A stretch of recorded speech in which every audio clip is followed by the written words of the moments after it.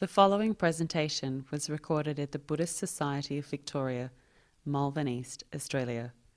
Please visit our website at bsv.net.au.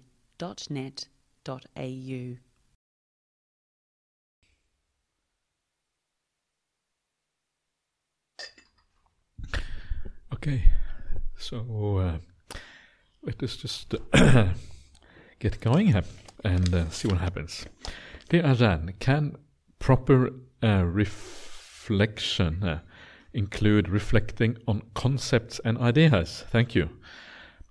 Yes, I mean, a lot of these things that we're talking about now are really just concepts and ideas. I mean, they are reality in one sense. They point towards a certain reality. But of course, they are just concepts and ideas about that reality. It's not the same thing as realizing it, which actually is seeing things with insight. So all reflection is the use of concepts and ideas to some extent. I'm not sure if that is exactly what you meant, but so all proper reflection has to be in line with the Dhamma for it to be considered proper reflection. Yeah, it has to be yoniso manasikara, wise reflection.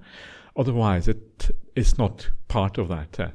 So it has to be things that actually, promote the path, that make you move in the right direction. If it isn't, then it's kind of irrelevant. So as long as it's, you become a better person, it kind of, you become more peaceful, you become more, you have more insight into things, you see things in terms of impermanence and non-self, etc. You're building up good qualities inside. Then all of that is then heading in the right direction. Then it's called proper reflection. That's how you decide whether something is proper or not, and not really whether it's concepts or ideas. That's kind of not really relevant. That doesn't matter.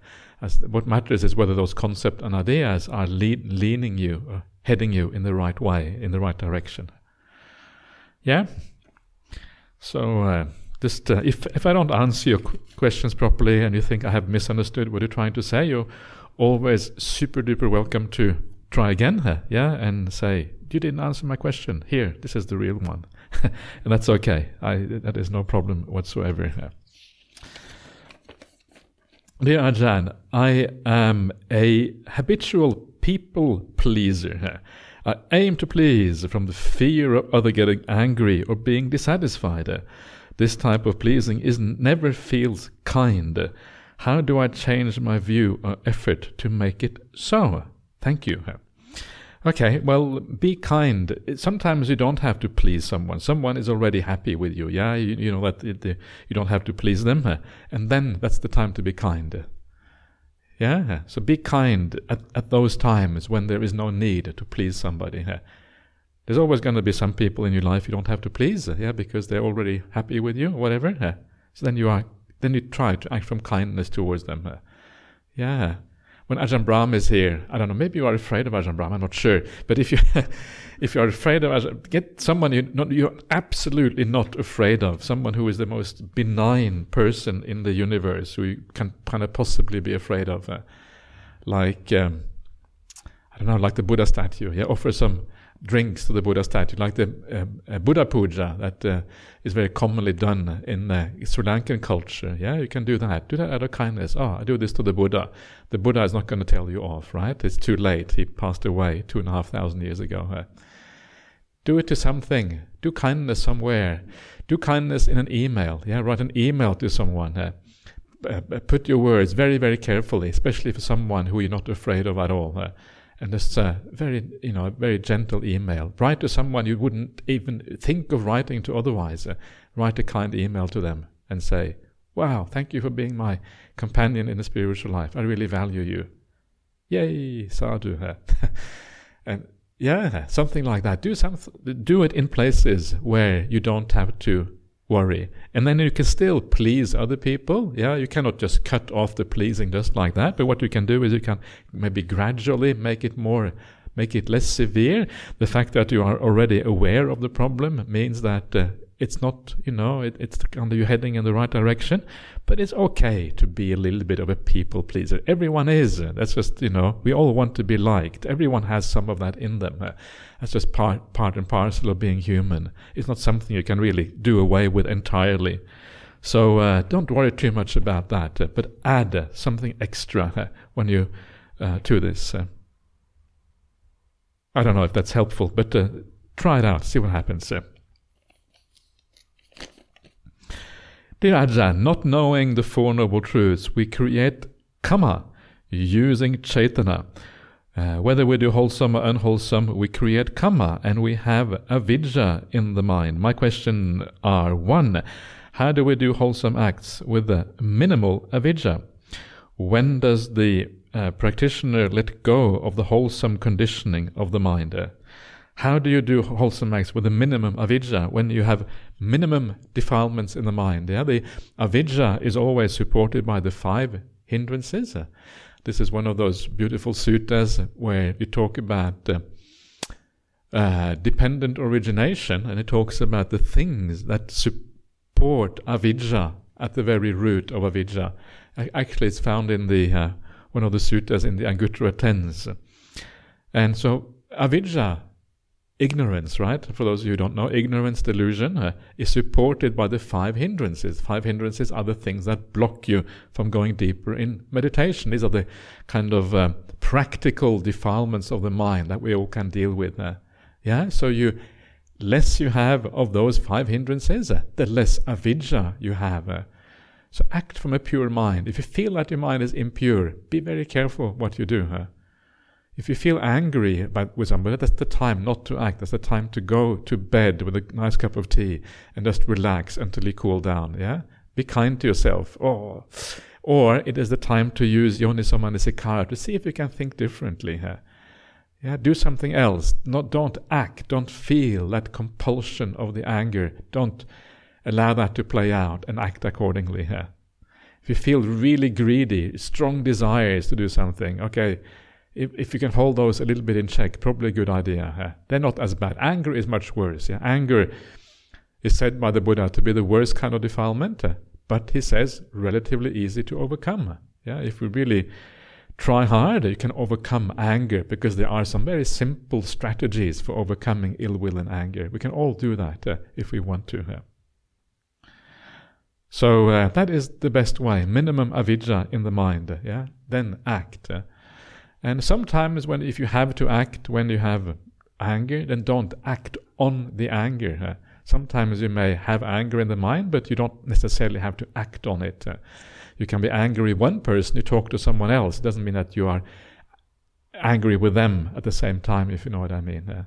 So sometimes you have to act, even if there are defilements there. So just kind of let the defilement be in the background and act on some other kind of motive instead. That's possible to do as well. When do the practitioner let go of the wholesome conditioning of the mind? Let go of the wholesome. What it means is what you do is not you let go in the sense of that you don't attach to the wholesome conditioning, but you always have wholesome conditioning. An arahant has full 100% wholesome conditioning. So in that sense, you don't let go of it. Regardless of how far you go on this path, you always have the wholesome conditioning there, but you don't attach to it anymore when you go beyond a certain point, because it becomes part of who you are. You can't avoid doing the good things. You can't avoid being kind. When you meet someone who is gone a long way on the path, that's why they are so full of metta. That's why if an arahant gets angry, you get to be concerned. What kind of arahant is this? A dodgy arahant. So arahants get angry. Maybe they're not arahants. Maybe they are not awakened. Maybe they haven't really gone that far on the path. This is what makes this path so interesting, that you meet people who are just different. They are the ones who deserve to be reckoned as having profound insight and meditation because of their qualities. So you never let go in that sense. You only let go in the sense that you don't hold on to them because they are part of who you are. Arahants are by nature wholesome. They cannot do anything bad. Specifically says that in the sutta that 10 things the arahant is incapable of doing. Cannot kill any living beings, cannot steal, cannot even have any kind of sexual activity, cannot lie, cannot drink alcohol and intoxicants knowingly, at least, cannot store things up, cannot act out of greed, anger, delusion, or fear. Why? Well, because they haven't got those qualities anymore. They have been eliminated in their minds. So that's how you stop acting from the wholesome, only in the sense that you don't attach to it. Dear Ajahn, in the suttas it sometimes mentions Brahmas and Maras in the plural. Is Mara a type of being or a single being? Many thanks.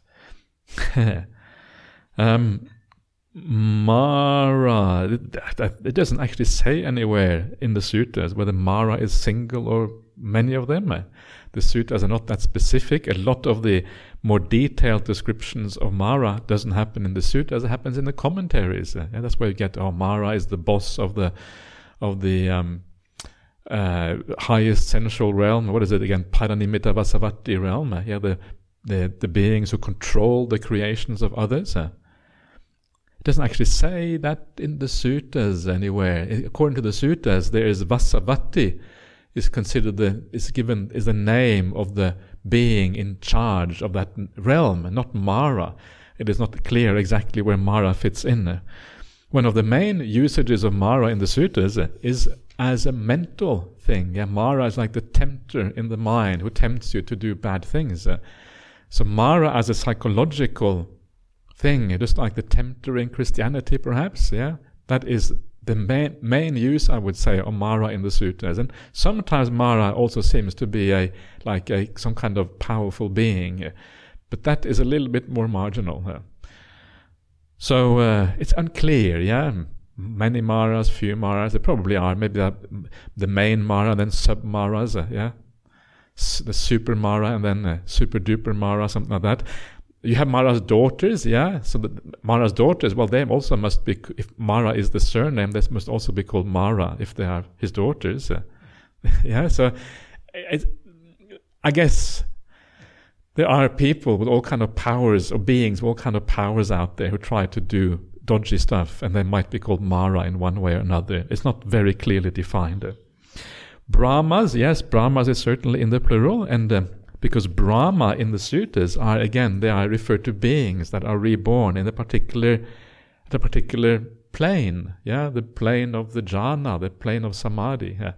And because they refer to those kind of beings, it means that anyone who is born there would be called a Brahma. And that is where there is a shift from the ancient Brahmanical religions, the Hinduism, if you like, where Brahma is one being. Brahma is the supreme god of the universe. But Buddhism says there is no such supreme God. There is no kind of final consciousness, the ground of all being. Such a thing doesn't exist. So in Buddhism, they redefine the idea of Brahma to mean these beings that live in that particular realm. And those beings have very similar qualities as the Brahma in the Brahmanical religion, the Hindu religion, if you like. Similar kind of qualities, the sense of metta and kindness and all of those kind of things.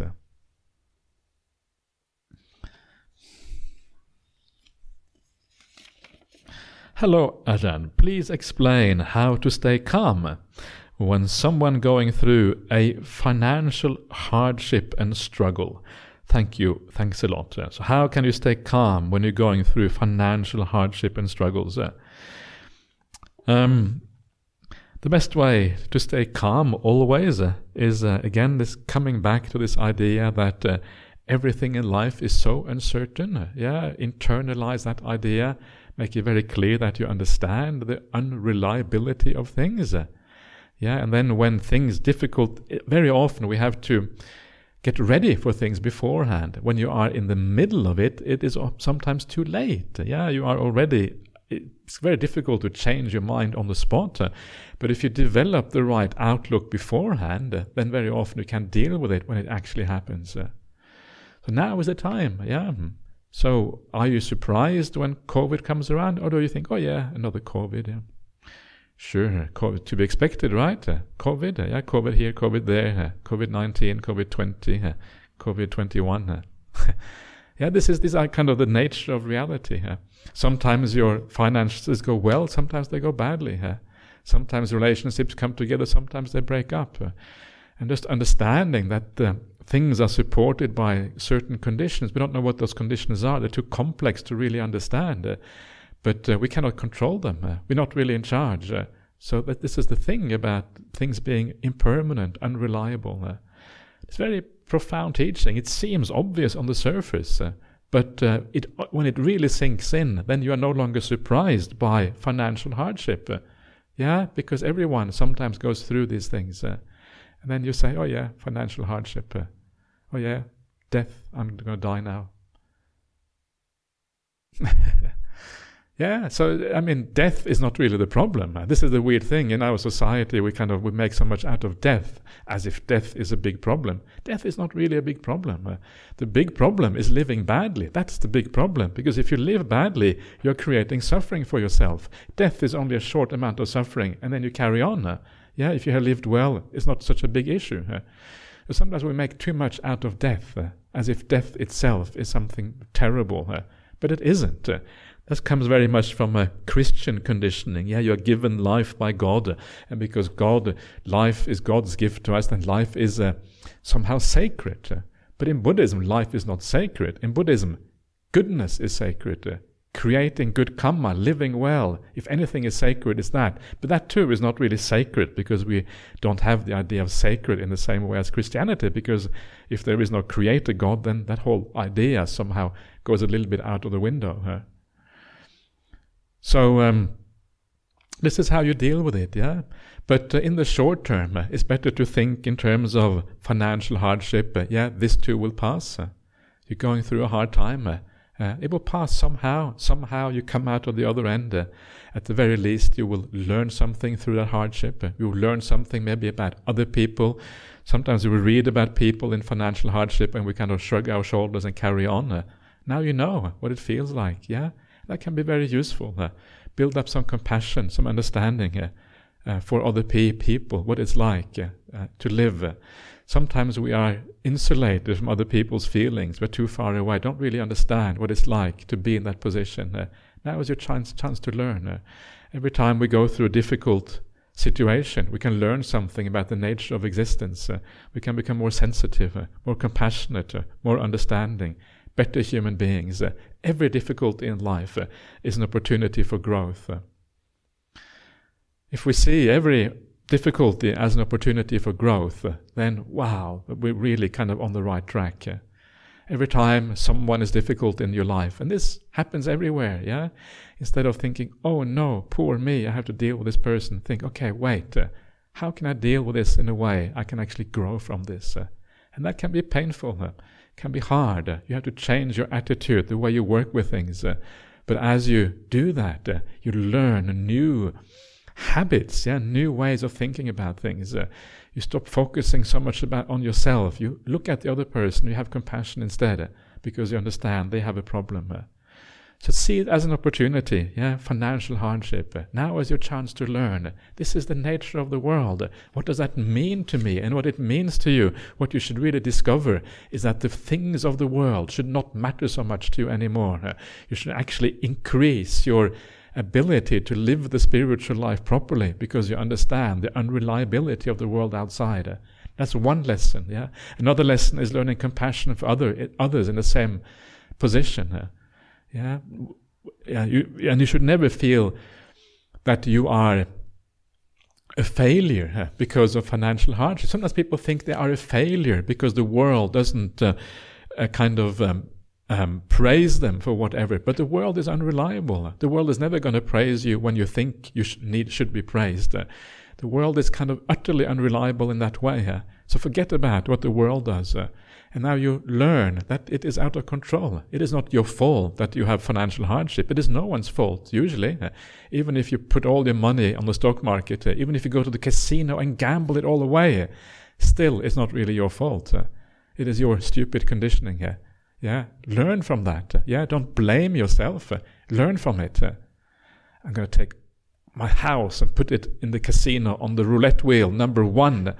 my entire house and all my savings. Why? Because I have this feeling that it's going to work out really well. Yeah, and then you get the multiple 30 in return. So, yay, this is the time to do it. That's a famous story Ajahn Brahm tells. I'm sure you've heard that story before. About this fellow had this dream. Yeah, he was dreaming about some horse in the kind of winning. Yeah, in the what it was called, horse races, and this horse was called something like 7 angels, and he was running in the 7th heat or something. So he dreams about this, and he goes to the paper in the morning, and sure enough, he goes to the horse race, and the papers there was a horse called 7 angels. Running in the 7th heat. It's the 7th of what is the 7th month? July. It happens to be the 7th of July in the year 2007. This is too good to be true. So he goes to the horse race. It puts $7,000. Horse number 7, the 7th race. Yeah, and what happens? The horse came 7th. It's such a good story, right? And so these things that are so utterly uncertain and so utterly unreliable, and you just don't know what is going on there, and nothing can really be predicted. So don't and never blame yourself, even if you do something foolish like that, even if you do something utterly silly like going to the casino, gambling all your money away. There's some little demon inside of you that led you astray. Have compassion for yourself. Learn from it rather than blame yourself. Every time you blame yourself for your faults, you miss an opportunity to learn, because the blaming hinders that ability to learn from what is happening here. Anyway, I hope that helps a little bit. So see what happens.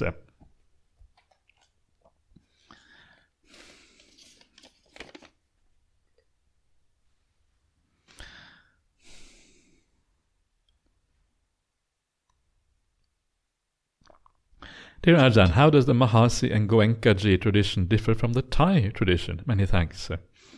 Thai tradition isn't really a tradition in the same way.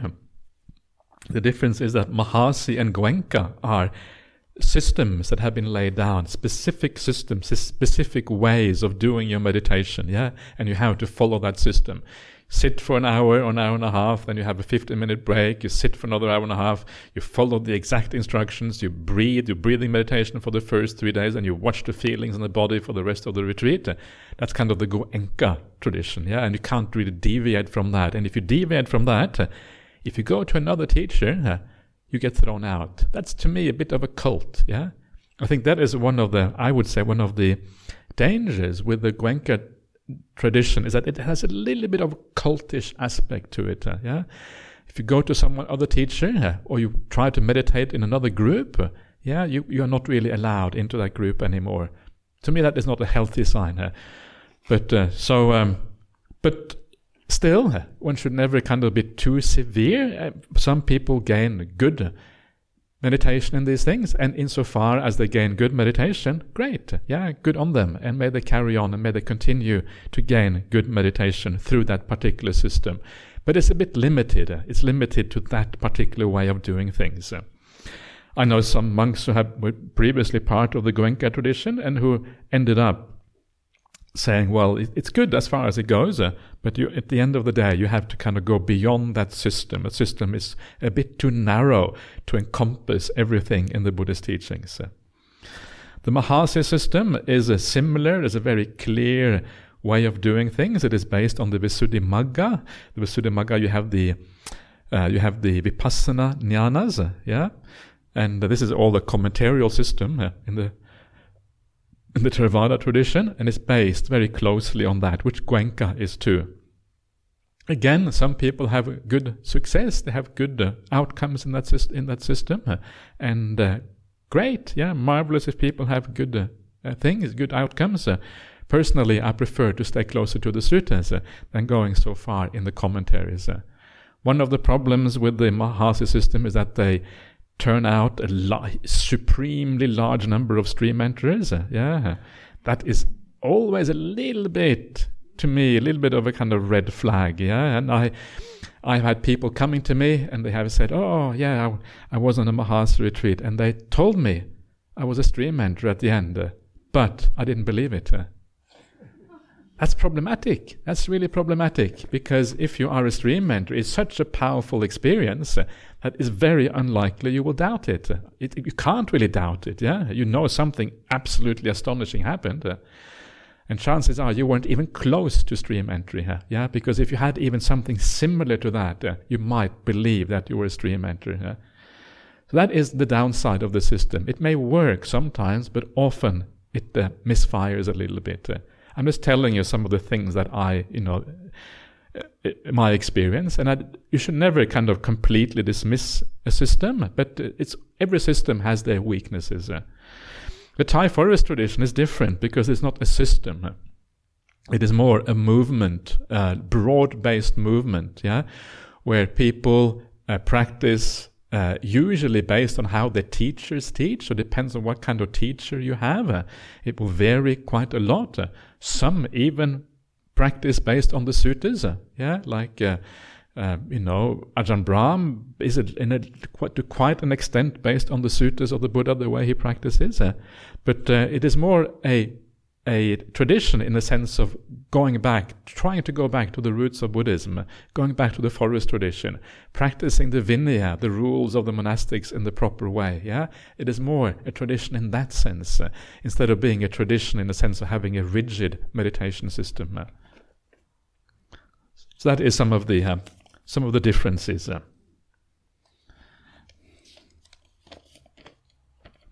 Dear Ajahn, you mentioned in one of the sessions about dwelling in perception of non-delight to ease suffering. Other side of the coin would be to delight in at least or at least be equanimous with a chronically sick body.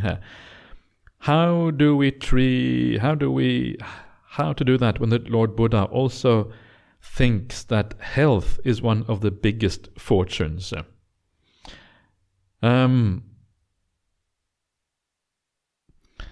So it is a good fortune if you have it. If you haven't got it, you have to somehow learn to deal with it, right? It means you haven't got that fortune. That's basically what it means.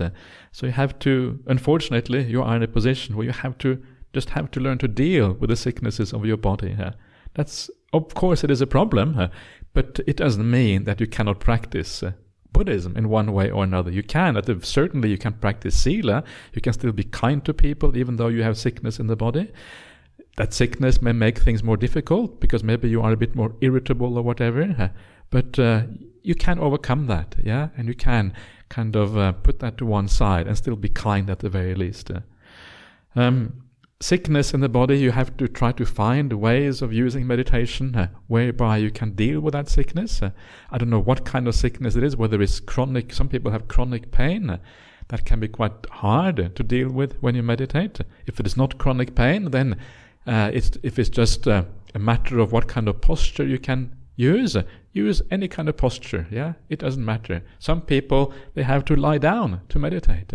That's okay. If you have to lie down, that's fine. If you can't even lie down, then do something else. The only posture we don't recommend is standing on your head. We had a monk who did that once. He's standing on his head, and he said he got into some kind of samadhi while he stood on his head. And then when he kind of came out, he was collapsed on the floor. So he wasn't. So since then, we have stopped recommending that particular posture. So just try a few things, and there's always something you can do. Even if you have chronic pain, you can also try to use some medication as well. As long as it doesn't cloud your mind too much, makes meditation impossible, medication is okay, if it helps you to manage that pain. So you just have to try to manage it somehow dealing with it, and then coming out of it.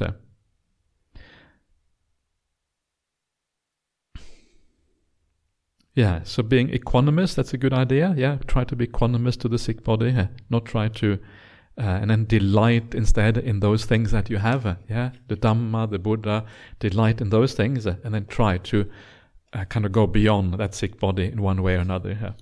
It is not easy, but I think with a bit of perseverance, you will be able to deal with it to some extent. Dear Ajahn, in my meditation, as my mind becomes more quiet, I feel a sense of fear, as if something inside my mind doesn't want to let go. Yes? That makes sense, yeah? It is not, yeah?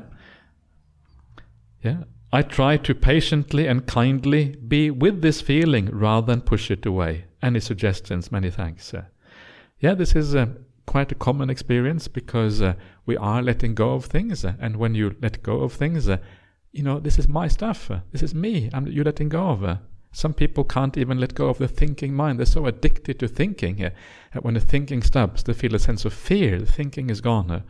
Or the hand disappears. You can't feel your hand anymore. Oh no, what happened to my hand? Yeah. So it is because of attachment to things that the fear often arises. So you just learn gradually to see the beauty, the delight of that peaceful state. Look at the other side of the coin. Okay, so yes, there's certain things that are kind of disappearing a little bit, but what does it actually feel like? And what you find is that if your meditation is heading in the right direction, it feels wonderful, marvelous when things disappear. Couldn't be better. Yeah. And once you get into that idea, then you stop. The fear is reduced. Yeah. It starts to decline. It's not such a big problem anymore because you start to notice the other side of the coin. Yes, you have to give up a few things, but actually it's delightful. It's like the person who is very greedy. They can't give anything away. They think they need to have everything for themselves. And then one day they give something away and they feel, wow, what a wonderful thing that was to give it away. Feels really nice. But before they give it away, they can't do it because they're so attached to their things. Yeah, similar kind of thing. It's like giving away, giving up. The principle is pretty much the same. Stay with the feeling. Yeah, it's a good idea. Stay with the fear. See if it really is a problem, if it is real or not. And then one day you probably pass through it and it won't be a problem anymore. Remember that there are lots of people who have gone in this world a long way on this path, letting go of all of these things. And these people are usually very happy people, very balanced, very, gone a long way on this path. So look at some of those people who have trodden the path before you and see where they are at. And then you gain some confidence that this will work out. The Buddha says you let go of the whole world, and when you do that, you feel really profound sense of happiness and ease and liberation. So a bit of confidence, a bit of faith in these things, and then trial, a little bit of error, but mostly trial. And mostly trial and success, a little bit of error as you move along, and then you'll head in the right direction. The only thing you really have to watch out for is if your mind gets unbalanced. If you find that your mind has some strong aversion or anger or delusion coming up, if that is happening in your mind, that is when you have to be a little bit gentle and careful with yourself. Because if the delusion starts to arise and you get angry in your meditation, that is where the mind can get unbalanced. If you then keep on forcing the meditation, then you might reach some kind of imbalance, and that is not going to be healthy. So if that is happening, then stop and ask yourself why you're getting upset, why you're getting deluded, and then start afresh, try again, do something else. That is really the only thing that you need to look out for. But if your mind is in a good state, balanced, at ease, whatever, then you're fine.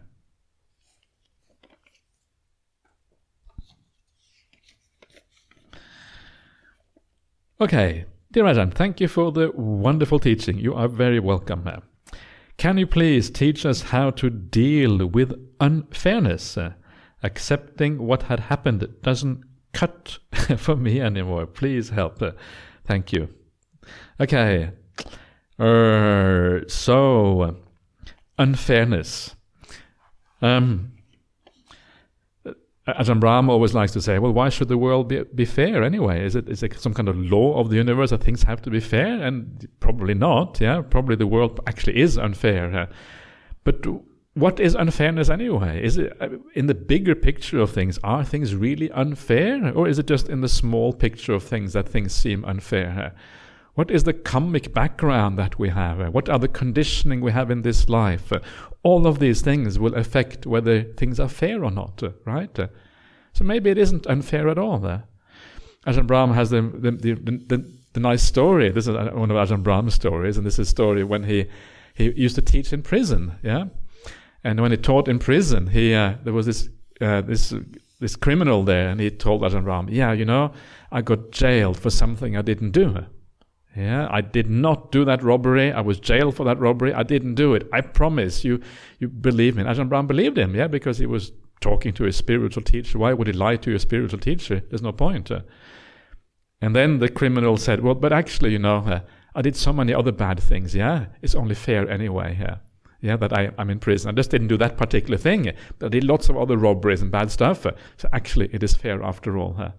So in the big picture, things may actually be fair. How do we know whether things are fair or not? It's very hard to say here. So how to deal with it is really, I think you have to sometimes, you do your best. Yeah, you complain if you can complain. You tell your boss or whoever it is that, listen, this is not fair. And then your boss says, I don't care what you say. I don't know what your boss says. I don't know what bosses are like. Ajahn Brahm is a very good boss. He's very fair, but I don't know what other bosses are like. You try to deal with the unfairness, but sometimes it can't be done. Sometimes there isn't any solution. And then instead of blaming anyone, just realize these are the kind of conditions coming together at this particular point. And the world sometimes often is like this. A lot of times people get treated unfairly in so many different ways. Can't do anything about it. Does it really matter? Is it not some kind of worldly unfairness anyway? It's an unfairness about how other people treat you, whether you get high enough salary, and it's just worldly stuff, yeah. But your inner stuff, your inner goodness can never be unfair because it's up to you to be kind from the inside. The things that really matter, there is never any unfairness in those because it's up to you whether you live that spiritual life in the right way. So don't worry so much about those external things. Yeah, at the end of the day, who cares? That is the right way of thinking about it. If you can think like that, then you can kind of go with the flow of things in the world and not worry so much about things. I'm not suggesting you should always accept unfairness. Buddhists shouldn't be doormats, that's also wrong. If you can do something, do something. But if you can't, don't harbor anger and ill will. It's not going to lead to anything positive. It's that ability to see the difference between those things you can do something about and those things you can't. That's a very useful kind of wisdom to have. And then you deal with those things you can do something about, and then those things you can't, well, you just shrug your shoulders and say, okay, it goes on. Yeah, I still have good Kalyana Mitras at the BSWA. I still have the Buddha as my teacher. I still have all these good things happening in my life. Actually, it's pretty good. Yay! Wow, why am I worrying about all the unfairness? Something like that. Okay. It's easy to say, I know, but it's easy to, but it works. Yeah, if you really try, you can actually. These things actually do work. Yeah, so you just have to carry on and hopefully move at least slowly in that direction. Hi Ajahn, out of compassion, can you teach us how to establish seeing oneself throughout the whole day? Thanks, Ajahn. May you have a peaceful evening. Wow, this is a very kind little note, isn't it? Okay, well done. Can you please teach how to establish seeing oneself? I'm not sure exactly what you mean by that, but the way to see yourself is with compassion. Yeah, if that's what you mean. You should always have compassion for yourself. Understand that you are subject to suffering in this world. You don't have any choice in that. Yeah, suffering is always going to be your companion in this life. And then have compassion for yourself. Don't judge yourself harshly when you make mistakes. Instead, have compassion. My conditioning made me do something stupid. How can I change my conditioning? And then when you are cool about it, you can actually start changing your conditioning instead of just being upset with yourself. This is what I've done in my life, and I think to me it works. Yeah, it really does. You really do change that way. Yeah. But if you get angry with yourself, no chance that you're going to change. So that's how you see yourself. Have compassion. Be patient with yourself. Realize results on this path. They come when they are ready to come, not when you want them to come. Yeah. So you just sit back, you just enjoy the meditation. You don't know what's going to happen next, and you allow things to happen in due course, as they say here. Is that what you mean? Maybe that's not what you mean at all. Maybe by seeing oneself, you mean seeing the real you inside. Yeah. How can I find the real me? Is that what you mean? Well, you will be very disappointed if that's what you mean, because you may never find that real self inside. This is what the path is about, is to kind of uncover, like peeling back the layers of an onion, one layer at a time. Actually, don't do an onion, because the onion is so terrible for the eyes. Let's do something that is less bad for the eyes, like a cabbage, yeah? One leaf at a time, peeling it back, yeah? Or the classic in the Sutta is a banana tree, which you peel back one leaf at a time, and at the core, what do you find at the core? Nothing. Empty. The jewel in the heart of the lotus, as Ajahn Brahm likes to call it. Peeling back more again and again and again. The jewel at the heart of the lotus is emptiness. So if that's what you mean by seeing yourself, that is what you ultimately, where you come to by practicing the non-self-perception, yeah, using your meditation, etc., to practice that, and then one day you kind of see that insight, the thing the Buddha was always pointing at, and the very counterintuitive result is that seeing that there's nothing there is the highest bliss you can possibly have. Isn't that weird? It sounds so strange, right? But this is what the Buddha says, and you need some confidence and faith to actually move towards that, because it sounds so incredibly counterintuitive. And that is why the vast majority of the world's faith, they have a sense of self, yeah, a soul, a God, an eternal consciousness, whatever it is. They have something there which you can aim for, which you can find at the root of all of this. And then comes the Buddha along and says, no, it isn't really like that. You have to go beyond that, because that thing too, that consciousness which seems eternal, that too will let you down eventually. You have to go beyond even that. That's what the Buddha says. That's why his teaching is so revolutionary here. Why it goes so against the grain of the world, and why Buddhism is so different from almost any other teaching you find. I don't know if you meant that, but anyway, that's my answer. So if you're not happy with my reply, I may have more compassion tomorrow. So try again tomorrow. We'll see what happens.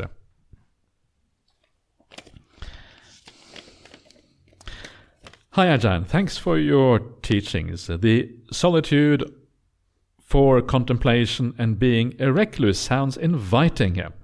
While I feel like my attachments to other people will support this, how do you compassionately detach from others that may have strong attachments, particularly due to fears and lack of independent mindedness? Or is it just my projecting my own attachment to them? Thank you. I don't know. I have no idea what is going on. Maybe you are projecting a little bit. But in a sense, it is not your. If other people are attached to you, then they have some learning to do, yeah, and because eventually they will have to lose you. We all have to lose each other eventually. So even if you do kind of start that detachment process and they have to deal with it, then maybe it is good for them in a way. Yeah, they're going to have to learn that eventually anyway. Yeah, it is not necessarily bad. Sometimes we need to see the big picture. When I decided to become a Buddhist monk, my parents were not very pleased. Yeah, in fact, the exact opposite. We didn't bring you up to become a Buddhist monk. That's what I got. That's what I heard when I decided to become a Buddhist monk, and I thought probably true. Yeah, it would have been very unusual to bring someone up to become a Buddhist monk. Very unusual. Yeah, and. So they were not happy at all. Sometimes I hear from people who grow up in a kind of Chinese culture that they can't let go of their children, but it's actually true pretty much everywhere. Yeah, this is kind of a universal thing. You don't want to let go. Okay, so my parents said, they were gritting their teeth. Okay, if you have to go, yeah, well, you have to go. But so this is always hard, yeah. But in the long run, it was the right thing to do. In the long run, my parents were very happy that I became a monk. Yeah, we actually had some meaningful conversations after a while. If you have a family where everyone does the same thing, everyone is pursuing material gain or doing the things, there's no one really there who has a deeper wisdom or understanding you can talk to in a deeper way. It's marvelous to have a monastic in the family, someone who has a bit more insight, a different perspective on things. It's a wonderful thing. So in the long run, it's always useful. So look at it like that. And down the track, it is quite possible that this person, they will thank you, for doing the right thing, living in a good way. And they will say, wow, if I had understood, I would have pushed you into the monastic life straight away. I would have given you a brown robe. Here you are, shave your head now. I will help you to shave your head. That's the right way of thinking. And then you are on the. So sometimes we don't understand. We have to stand back, see the big picture of things, and then we can do the right thing. So even if your parents are really dead against you ordaining, say to your parents, "I love you so much, I have to ordain." That's a beautiful way of saying it. And then they will scratch their head and they won't understand what you're talking about. But down the track, they will understand.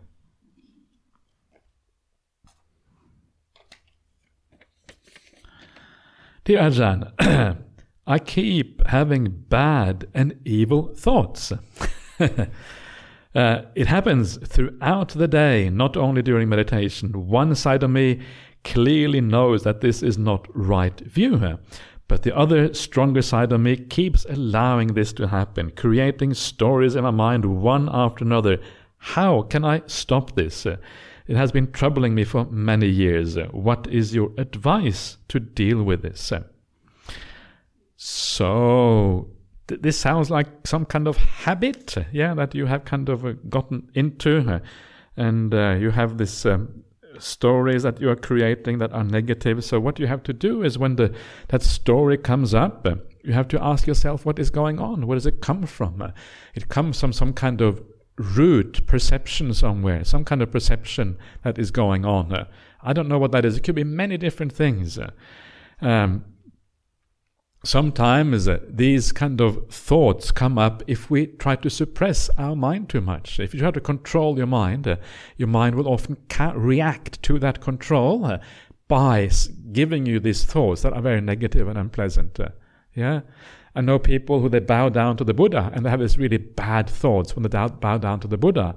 Why? Well, because they are almost like forcing themselves to bow down to the Buddha, and then the mind kind of rebels against that by kind of bringing up these negative thoughts, as if you're trying to counteract the forcefulness of the bowing down.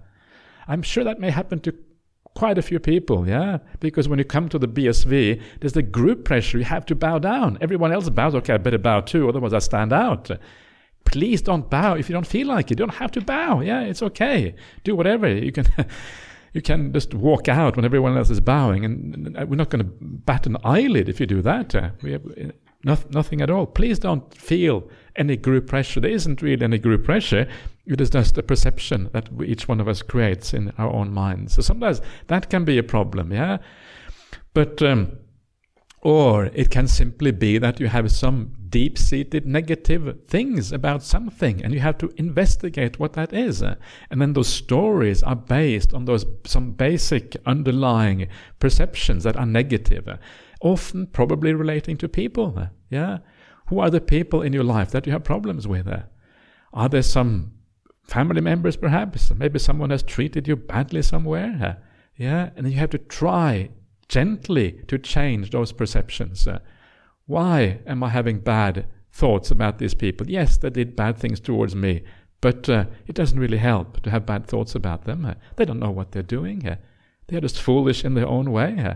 They are deluded, creating more trouble for themselves than for anyone else. Maybe I should have compassion for them. And this is possible to do, even for people who have treated you badly. At least you can do a little bit better than you have done before.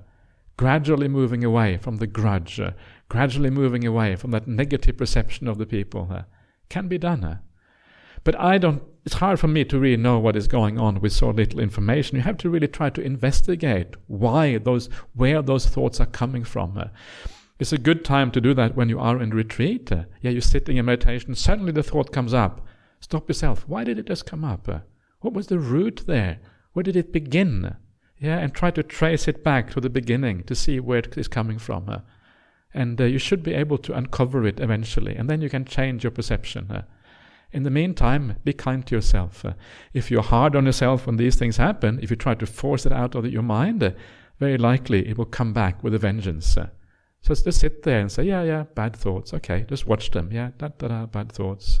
And then you just stay with the bad thoughts, and eventually they wear themselves out, because, eventually they don't really, if you accept them, they're not so interesting anymore, and then they kind of fade away, and then you're okay again.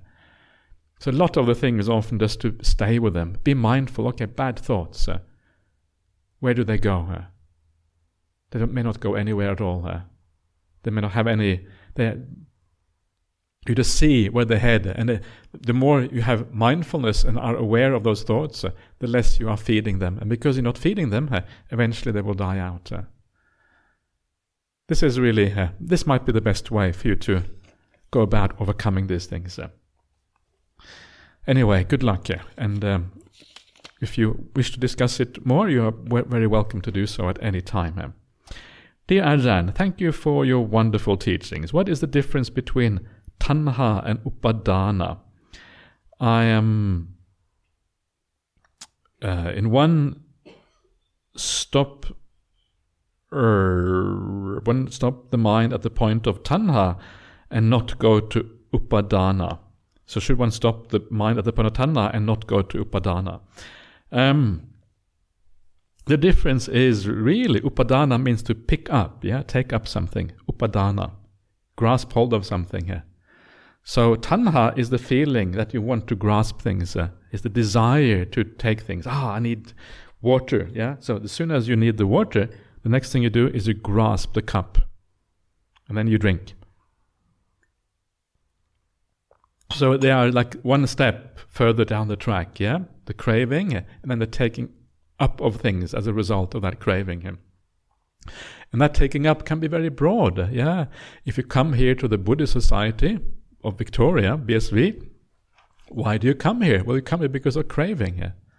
What are you craving for? You're craving for a better life. You're craving to improve yourself. You're craving for all of these kind of things. Everyone is craving for that. But you choose to come to the BSV instead of getting blind drunk or something like that, which some people do. So good on you for doing something wise with your suffering in life. That's marvelous already. So everything we do, tanha, almost our whole life, is based on the grasping of a number of things.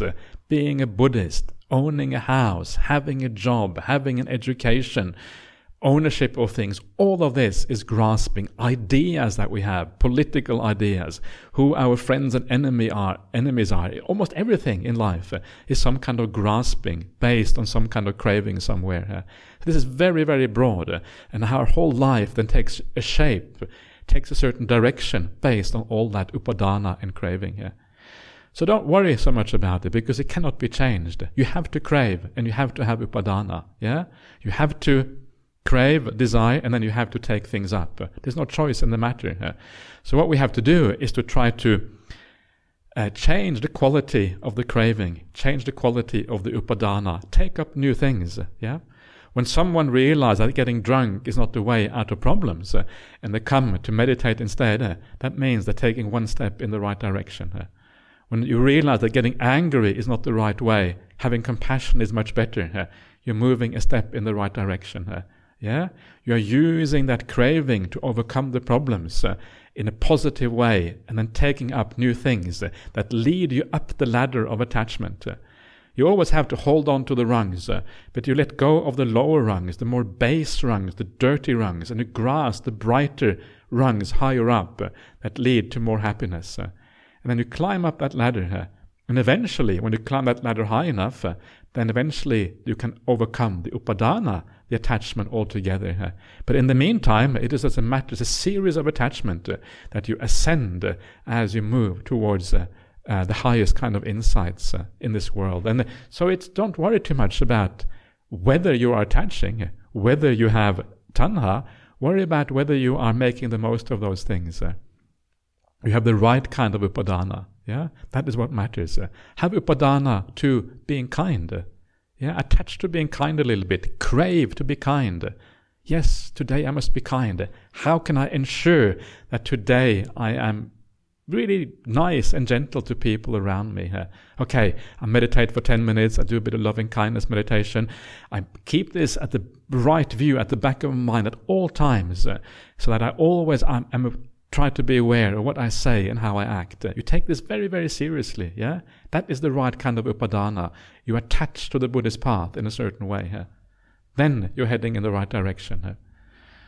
Too often we are concerned about upadana itself, but that is something that can only be given up down the track.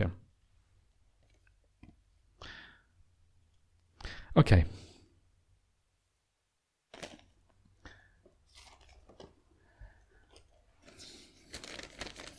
Okay, it's a long one. It's a small essay, but not too long, fortunately. Dear Ajahn Brahmali, many thanks for your inspiring teachings and the suttas and your generous sharing with us. Sadhu, sadhu, sadhu. I have heard it said that if you understand one of the three characteristics, you understand them all. Is this so? Yes, this is partly so. The depth, of course, may vary a little bit. It depends a little bit on what you focus on, but certainly when you eventually see them fully, then they all come together as one. Yeah, but so you can imagine, yeah, when you look at the impermanence of things, the unreliability of the world, then you will, if you think about that unreliability in the right way, you will also understand suffering. Yeah. If you cannot hold on to the things in your life, you will have some idea that suffering is going to happen as a consequence. Dying, why is dying suffering? Because dying is one of the greatest moments of impermanence in our lives. You can't hold on to anything. You really have to let go. So dying can be very difficult for people, yeah, because you have no choice but to let go. Other people die, we die, whatever it is. They are very difficult moments. It's good to be prepared for those. When you see that things are out of control, yeah, they are impermanent, they are suffering, they're out of control, you realize also in a certain way that they are non-self, yeah, because you cannot control them. Having a sense of self is precisely the ability to control things. So they do come together, but it depends. Sometimes it's easy to focus on one. You may not really understand the others, but they cannot tend to come in the slipstream of the one that you focus on. Impermanence is probably one of the easiest one to focus on. Yeah, when the Buddha summarizes his teachings when he's just about to pass away, what does he say? He says, Vaya Dhamma Sankara, Appamadena Sampadeta, Vaya Dhamma Sankara. Sankaras, condition, all phenomena have the nature of ending. Yeah, Vaya Dhamma, the nature of ending. Everything comes to an end. Everything ceases. Appamadena Sampadeta. Practice with heedfulness, practice with diligence. Yeah, carry on with diligence. That's the summary of his entire teachings. Yeah, the very last thing he says before he passes away. So the idea of impermanence is like the root thing. Everything must cease. Yeah, the root understanding of Buddhist reality. Based on that root understanding of reality, you then practice. Yeah, that's the Noble Eightfold Path. The right view comes first. Everything is impermanent. Based on that right view, you know there's no choice but to practice. So if you just remember that much, Vaya Dhamma Sankara, yeah, all phenomena are impermanent. All phenomena are unreliable. Yeah, if you can just remember that one thing, and then remember kindness. Kindness is the path. Everything is impermanent. I better be kind. And then you have to make the connection between those two, which is quite obvious, hopefully, by now. Yeah, kindness is the spiritual aspect, and you have to live the spiritual aspect because the world is utterly unreliable. So this is how. So sometimes it's enough to focus on that impermanence, yeah.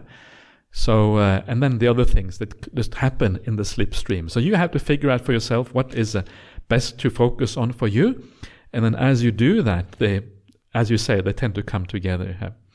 Having had much experience of suffering, I get that, and probably anicca, but though intellectually I understand non-self, I don't think I do so at an experiential level. That's okay. Yeah? It's much more difficult to understand at an experiential level. Out of compassion, can you please help? Many thanks again. So, okay, let me give you an idea how to understand non-self experientially, yeah? And one of the best ways of doing that is to do it in meditation practice, because one of the things that happens in meditation, if you do it well, is that things start to fade away, yeah? And when you go deep enough in meditation, things fade away so completely that they actually cease. Even if things fade away temporarily, yeah, you may not have direct access to them. But when they really cease, yeah, the body is gone, for example. All you are in your mind. The deeper your meditation is, that is your chance to understand these things experientially. Because when you are so deep, you don't have access to something. You can't even go there if you want to. You know it cannot be you. Yeah, it is outside of your reach. Maybe it is some kind of appendage or something, but it's not the real you, because otherwise you would be able to control it, you would be able to access it. So look at it there. That is where you can actually see these things. That is where you need to investigate. Yeah, but you can do that also in a more superficial fashion in your life. Yeah, the idea that things in the world are out of your control. You try to control things, you try to experience the things that you want in this world, but you can't. And that should give you an idea that they are not you. Your feelings, yeah, you probably would like to be happy all the time. You would try, probably, as you said, you have experienced a lot of suffering in your life. Did you experience that suffering because you wanted to suffer? Probably not. Yeah, you didn't have much choice, probably. It just comes in your life, and you have no choice. Why is that? Because you can't control your feelings. If we could control our feelings, we'd be happy, blissed out, all the time. Yeah, 24/7 bliss. Nobody can have 24/7 bliss, except if you are maybe in Sanya Vedayita Nirodha, the cessation of perception and feeling. You can hang out there for 7 days, but apart from that, can't really do it. So that shows you non-self. Yeah, you're not in control of your life. And this feeling that we have inside of us, that we are in control, the feeling that we can do things, the way we want to do things, that is an illusion. It is an illusion because the proof of the pudding is that we can't feel exactly what we want. This is a way of thinking about non-self. But ultimately, you have to experience it through deep meditation. When things cease, then you will see, wow, it's completely gone. I can't deal with it. I can't access it. It must be non-self. So good luck. But it is often enough to focus on the simple things. Sometimes I feel a bit. Sometimes I'm not sure whether I should. How many of these profound sutras I should teach, because sometimes I know that some people, especially if you are a beginner on this path, it probably baffles you, some of these sutras. You think, what on earth is this? Did I come to the right place? I must have made a mistake and did the wrong turn or something, because it is quite baffling if you're new to this. And in a group like this, there are all kinds of people. Some of you are really super experienced. You've been around for decades. And some of you have just recently come to these teachings. And then you have to try to find that balance.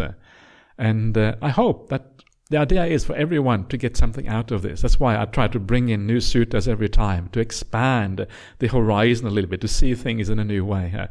And for those of you who are more new, I hope you just hang in there for a while. Hear this out, see that there is something right going on, and then be open-minded about the things that you can't verify straight away. Anyway, so question number two. Okay, what happened to question number one? Anyway, well, must be maybe the other one. So, dear Bante, once more out of compassion, can you please comment? As is it the khandhas driving home tonight? I.e. form, will, eye consciousness, etc. Many thanks. Is it the khandhas driving home tonight? Yes, in a way it is, yeah. But in a way, even the car is kind of part of the five khandhas. Because what is the car? The car is just something in your mind, something that you experience. The car is not outside of your experience. It's kind of part of that experience. So in a more kind of complete fashion, you could say the car too is part of the khandhas. The driving itself, the whole world is in a sense part of the 5 khandhas, insofar as it is your experience. Yeah? Because what is your experience? Well, the 5 khandhas include perception, and perception is everything that we experience. What is the world beyond our perception? We don't really know. It is our perception that matters.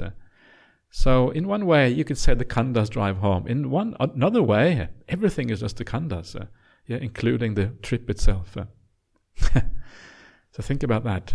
But don't dream about it, otherwise you might have a night. No, you won't have a nightmare. You will probably, maybe you will enjoy that dream, and you come out. Maybe you come out enlightened at the other end if you dream like that. Anyway, that is it for tonight. So have a good night's rest, and we'll see you again tomorrow morning as usual. Let's pay respect to the Buddha Dhamma Sangha. If you don't want to pay respect to Buddha Dhamma, please don't do so.